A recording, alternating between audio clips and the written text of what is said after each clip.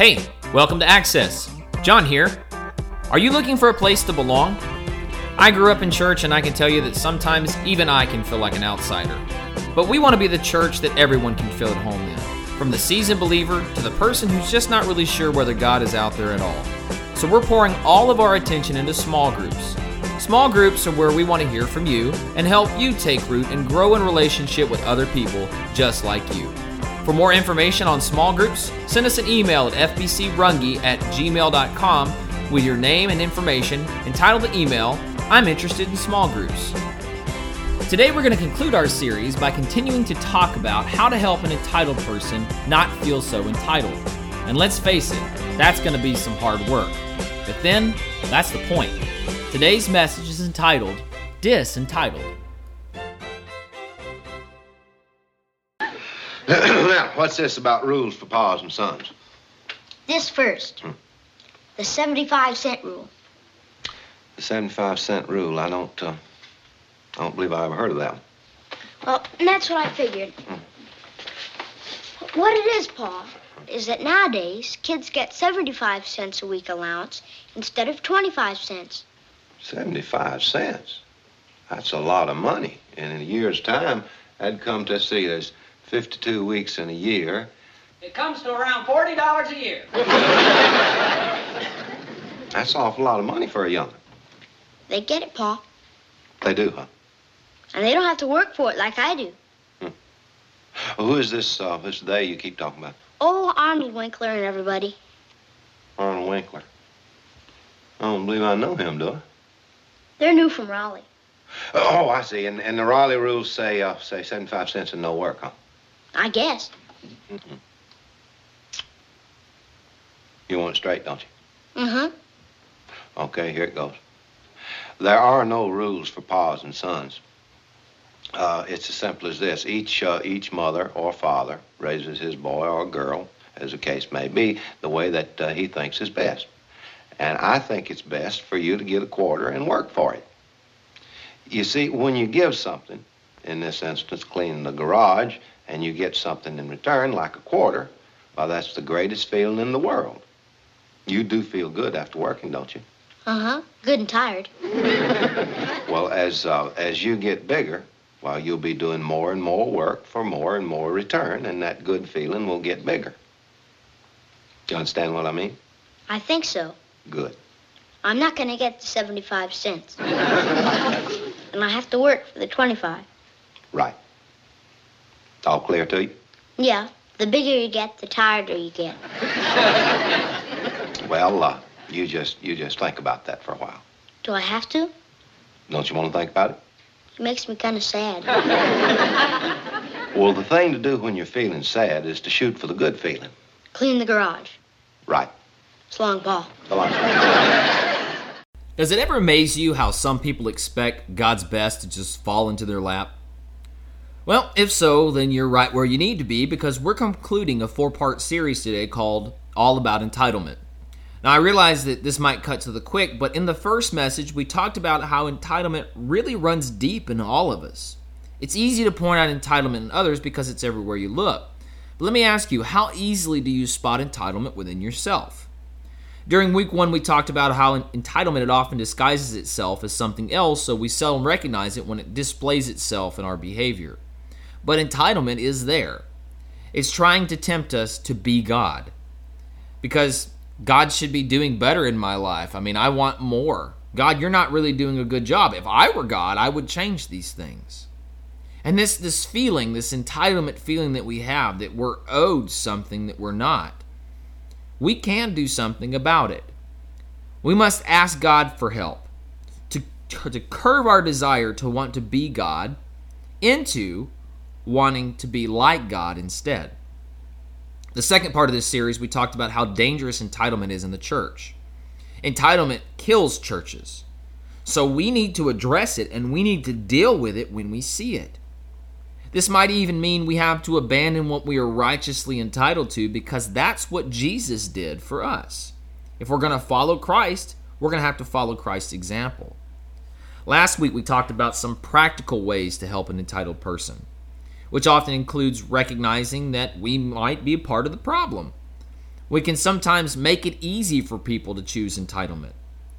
But we have to do what's right, even when it's hard, which means we might have to make things hard on people. And we're accused of being some pretty horrible individuals when we do this. Well, today I thought it might be prudent to just examine a biblical case study on how to address entitlement. And so I think maybe it will serve as a guide for helping us in our conversations with entitled people. And it's my hope that you might be encouraged through this study that there is hope for our loved ones even when things seem pretty dire. The case study is found in Joshua chapter 17. We're going to read verses 14 through 18 together. And I'm sure you already know this, but we are so incredibly blessed to have Scripture to turn to. If we have a problem, we can turn to Scripture and pray for an answer. There's not a step-by-step guide in Scripture, but I believe Scripture can help us through just about anything in life. For example, if you are trying to address slothfulness, Proverbs 6:9 through 11 says, "How long will you lie there, O sluggard? When will you arise from your sleep? A little sleep, a little slumber, a little folding of the hands to rest, and poverty will come upon you like a robber, and want like an armed man." When we need guidance, we simply turn to God's Word and we pray for an answer. Joshua, however, had a much smaller version of God's Word known as the Torah, which really doesn't have much guidance for how to deal with an attitude of entitlement, which is why this story is so absolutely incredible. How Joshua deals with entitlement is so slick. We can take notes from him and we can practice it in our own conversations and our own relationships. This is what happens. Joshua chapter 17, we're going to look at verse 14 first. It says, "The people of Joseph said to Joshua, 'Why have you only given us one allotment and one portion for an inheritance? We are a numerous people, and the Lord has blessed us abundantly.'" Now, it might sound like at the end of this passage that they're showing some gratitude, that God has blessed us abundantly, but what they're actually saying is that there's a lot of us, and this is all we get. Now, if you look at this passage, Joshua had some entitled people on his hands. What was actually going on is Joshua was distributing the land, the promised land, to people. And Joseph's people, because of who they were in their minds, they didn't feel like they were getting a fair inheritance, that they felt like they were entitled to more. And, something that's interesting to note about Joseph's descendants is that they had every reason to feel important. Because think about it. If there wasn't a Joseph, if it wasn't for their forefather, there wouldn't be an Israelite nation because everybody would have starved to death when the famine waylaid all of Egypt. And so, since they were the people of Joseph, wouldn't it make more sense that they got more land than others? Wouldn't it make sense that because of the things their forefather did, they should get more than everybody else? However, Joshua doesn't respond the way that they want him to. Joshua responds with the only answer for those who have an attitude of entitlement. This is what he says in verse 15. He says, "If you're so numerous, and if the hill country of Ephraim is too small for you, go up into the forest and clear land for yourselves there in the land of the Perizzites and Raphaites." I think I said that right. Joshua's response, it might seem a little sarcastic, depending on how you read it. Essentially what he does is he tells them that if they want something, they're going to have to work for it. They're going to have to earn it. He even goes back to their original point. He says, "You know what? You're right. If there's so many of you, it should be easy. It should be a lot easier anyway, but you're still going to have to work for it. If there's so many of you, many hands make light work." So this point that he makes, it might seem so basic for us, but remember, we have thousands of years of example through history and God's Word that helps us arrive at this conclusion. Joshua didn't have that, which is why I'm convinced that Joshua's statement was divine intervention. God's words to Adam might have even been running through Joshua's mind as he gave them this response. God told Adam in Genesis 3:17 through 19, "Cursed is the ground because of you. Through painful toil you will eat fruit from it all the days of your life. It will produce thorns and thistles for you, and you will eat the plants of the field." He tells him, "By the sweat of your brow you will eat your food until you return to the ground." So essentially God told Adam, things that used to come very easily for you, now you're going to have to work hard for. I think this is true. Most people hate working hard. I know there's the occasional nut that enjoys hard labor, but I think most people, we don't like working hard. Something my friend's grandfather used to say comes to mind. He said, work smarter, not harder. And what he was saying is like, you might be making things harder on yourself than it needs to be. So hard work isn't super fun. Sometimes there is a shortcut.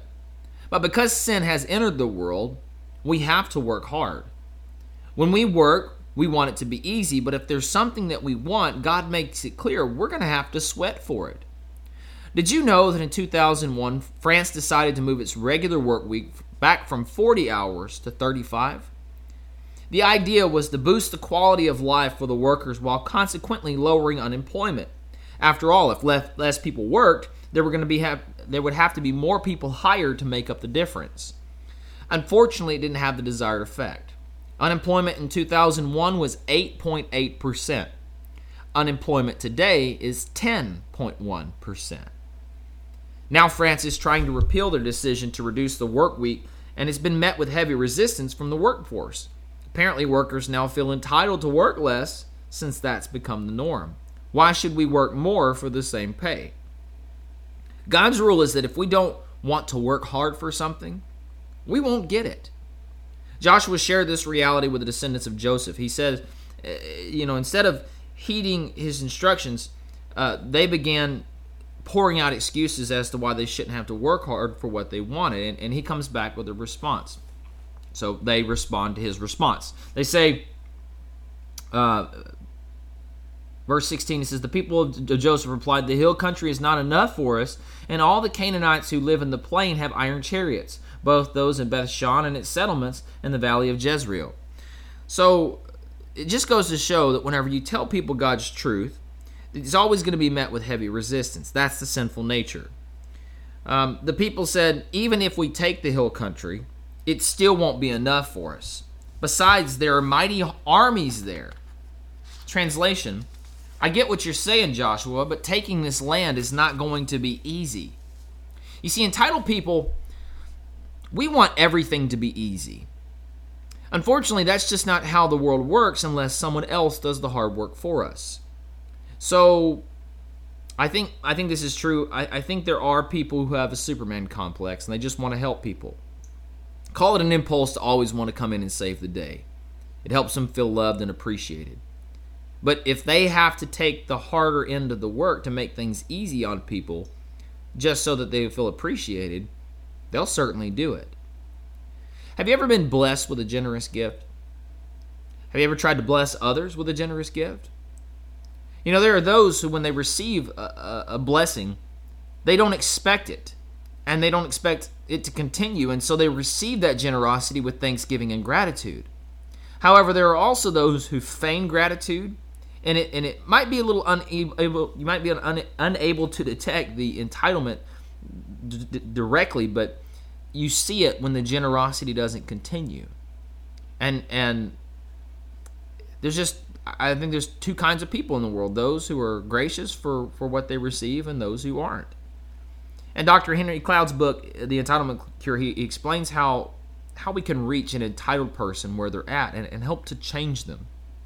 He says entitlement whispers to us to take life easy, to pull back, and to chill out. It seduces us with soft words like, hey, you're worth it. You don't deserve to have to put in such a hard day. But entitlement and a better life simply don't go together. He says, like oil and water, they just don't mix. Do you want to know the primary and best motivation to help an entitled person and to help get them out of the mud? Here it is in all its simplicity. Your entitled person needs to want better than what they have right now. There's an old saying that rings true in our world. No pain, no gain. And if we're willing to work for something, we'll get it. But if we're not willing to work for something, we won't get it. It's just as simple as that. But how do you drill that into the mind of someone who already is used to having everything handed to them? How do you do what Dr. Cloud says and help them to want something better than what they have right now? Well, notice Joshua's response in verses 17 and 18. So he tells them, you're going to have to go work for it. They say, But, this is what he says. But Joshua said to the house of Joseph, to Ephraim and Manasseh, you are numerous and very powerful. You will not only have one allotment, but the forested hill country as well. Clear it, and its farthest limits will be yours. Though the Canaanites have iron chariots, and though they are strong, you can drive them out. Essentially, Joshua says something like this. All right, guys, you're right. You are a numerous people, and you know what? You need more land. And there's lots of large armies out there. And you can have more. Heck, you can have it all. But if you want it, you're still going to have to go out and work for it. Joshua gives us the final piece of the puzzle here on how to help an entitled person. You lay it out for them, and when they resist, you stick to your guns. He doesn't give in to their complaints and their excuses. In America, I think putting food on the table isn't a struggle for a lot of people. In fact, I would go as far as to say that there are so many government subsidies in America today that nobody really has an excuse as to why they would ever go hungry. My dad once told me a parable. He said two guys are sitting back to back, and one of them says to the other, man, this sunset is so absolutely beautiful. It's got to be the most beautiful thing that I've ever seen. And the other guy says to him, well, man, I sure wish I was looking that way. The moral of the parable is that some people are so lazy that they can't even experience God's blessing, and they can't see how good God is because they won't just do something as simple as look. I mean, like, that's all you really have to do is open your eyes and see God work. But I think it tells us that if we want to see what God has in store for us, He's not just going to drop it into our laps. We have to get up and we have to work for it. If you want to become the person God is calling you to be, He's not just going to snap His fingers and then all of a sudden you're going to be that person. He wants you to get up and to put in the hard work and follow Him. I mean, you got to make sacrifices to be the person that God's calling you to be. Consider what you're teaching an entitled person when you don't stick to your guns. Consider what you're teaching them when they complain and you give in. They learn that all it takes to get what they really want is to just complain or maybe even pour out a little bit of guilt.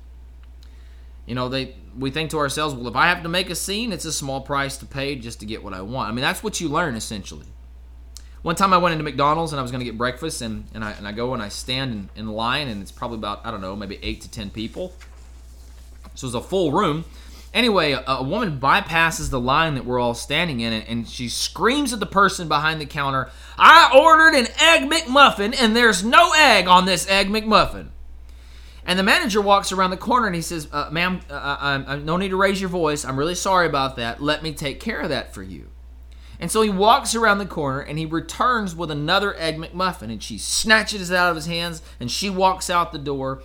And I don't know, about 30 seconds to a minute later, she returns, and she acts even angrier than she was before. There is still no egg on my Egg McMuffin. And the manager says, ma'am, and he says it as calmly as he can, but he says, ma'am, I personally made sure that there was egg on that Egg McMuffin. Apparently her rants and ravings made an impression on him, and he's going to make sure it was there. So he tells her, I personally made sure it was there. And she screams at him in front of everyone, I want my money back. And the manager bows his head and he lets out a deep sigh, and he gives her the money that she paid for the Egg McMuffin. So she got the Egg McMuffin and her money back. Now, what do you think she just learned? She learned that if she wants something in life, all she has to do is throw a tantrum and kick her feet and flail her arms. She learned that all she has to do is make a scene, and she can get what she wants. In truth, she didn't just learn this lesson. She learned that lesson a long time ago. She was just putting it into practice in front of everybody at McDonald's. But is she really doing herself any favors? Really? Did the manager do her any favors? Aren't there scenarios in life where complaining and throwing a tantrum won't help you? I mean, imagine this scenario. This very same woman is sitting in a hospital room, and the doctor walks in and says, I'm sorry, ma'am, it's cancer. Does it do her any good to throw a tantrum, to scream at the doctors, to flail her arms and kick her feet? I mean, does it really do her any good? You know, we often fail to follow Joshua's example and stick to our guns, and what ends up happening is we create a monster, an entitlement monster. But if we're going to help an entitled person, that's exactly what we're going to have to do. We're going to have to stick to our guns. Notice how he does it, though. He's not like, you guys are so entitled and I don't have time for your garbage. And he doesn't slam the door in their face. What he does is he encourages them to want something better for themselves. He's like, guys, you're right. You're going to have to get some more land. And right now, you only have a little bit. But if you want more, you're going to have to work for it. You're going to have to get out there and bust your rump and do something about it. But he also tells them, you can do this. He's like, don't get it twisted. You're a very numerous and powerful people. And you have a powerful God. Even if you weren't a numerous people, you have a powerful God on your side. God has given you the ability to take this land. In fact, he has promised it to you. All you have to do is to go after it, and it will be yours. It's not going to be easy. But hey, getting what's easy all the time isn't always what's best. He tells them, you can do this. What comes to my mind when I read this passage is kind of like a mother bird pushing her baby bird out of the nest. If she could speak, it would sound something like this. You can do this. You can do this. To, you must do this. You must do this. To, if you don't want to die, you will do this. You will do this. Here you go. Out you go. Stomping out entitlement, it might not seem like a life or death situation, but it is. As Paul so aptly stated, those unwilling to work will not get to eat. This was something that's practiced within the early church, and it makes sense as to why. Why did Paul say that? He said that because if somebody takes the day off, that means somebody else is going to have to work much harder to get the same amount of work done. I've heard it said before that church is often like a football game. There are only a few players out on the field that desperately need rest, while there are a lot of people up in the stands that are watching, and they desperately need exercise. I think that's why Jesus said, the harvest is plentiful, but the workers are few. It's a lot of work. It's a lot of work to do ministry, and ministering to an entitled person, man, it's tough. It's hard work. Joshua, consequently, he laid out this plan for the people to follow. And he tells them, if you want to experience God's blessing, you're going to have to go out and work for it. And they tell him that they're going to, but if you actually read in Judges, what you see is they fail to follow through.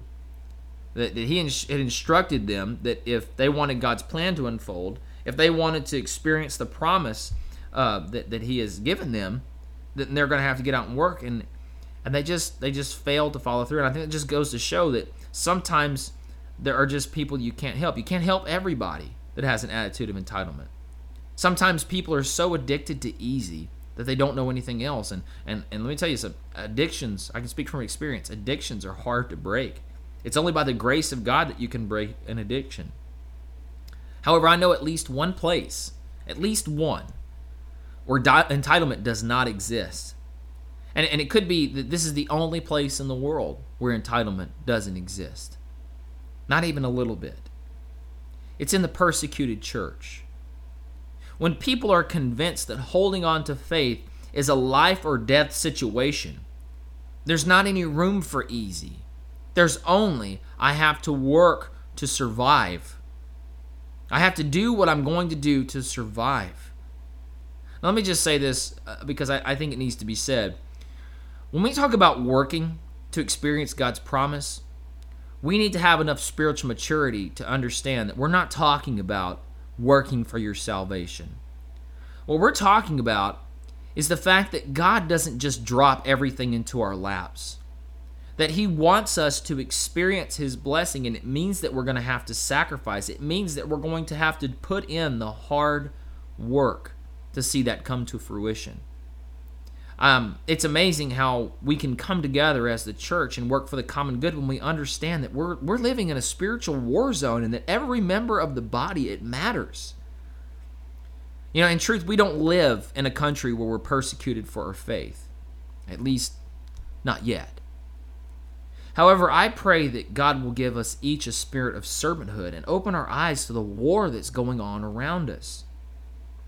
Because we know that when we adopt the attitude of Christ, we won't have room to feel entitled. When we see that it's that we're living in a war zone and that people's lives hang in the balance here, that we need to be obedient to God, and it means that we're going to have to work hard. It means that we're going to have to sacrifice. I think then we will see why it's so important to serve instead of wanting to be served, and to give instead of always receiving. And I know in our culture, entitlement is just about everywhere you look. But here's what I know. I know that today there were countless believers all across the world that united in fellowship, and they didn't have an attitude of entitlement. Why? Because their primary concern was for their lives. I mean, not only for their lives, but for the lives of the people around them. They have a heart that seeks after God's heart, and they're not worried about all the things that they can get. They're worried about somebody else. We can be those people. And I think when we are those people, we can make a difference in our community. You know, there's a lot of hard work to be done. There's a lot of ministry that needs to be done. And it's not going to be easy. But would you really have it any other way? We have to want something better for ourselves, for things to change. We have to help convince others that they want better for themselves if they want to change. And I think this is why we need God so badly. We can't minister without God, without the Holy Spirit working in us and through us. We can't really minister to somebody. We can't help them. But you know, I believe that just wanting, that's not enough. We have to get out there and be willing to work for it. And when we meet resistance, we're going to have to stick to our guns. I want to end today with a passage of Scripture. It's Psalms 128:2. It says, "You will eat the fruit of your labor. Blessings and prosperity will be yours. Although you may feel weary from hard work, you will reap the fruits of your labor eventually." The end of entitlement is always hard work. And the reward, it's always worth it. Hey, thanks again for listening. We pray that God blessed you through this message and has given you a clear direction for your life. Please remember to download our church app by searching FBC Runge in Google Play or iTunes. And remember to subscribe to our podcast so that you never miss another message.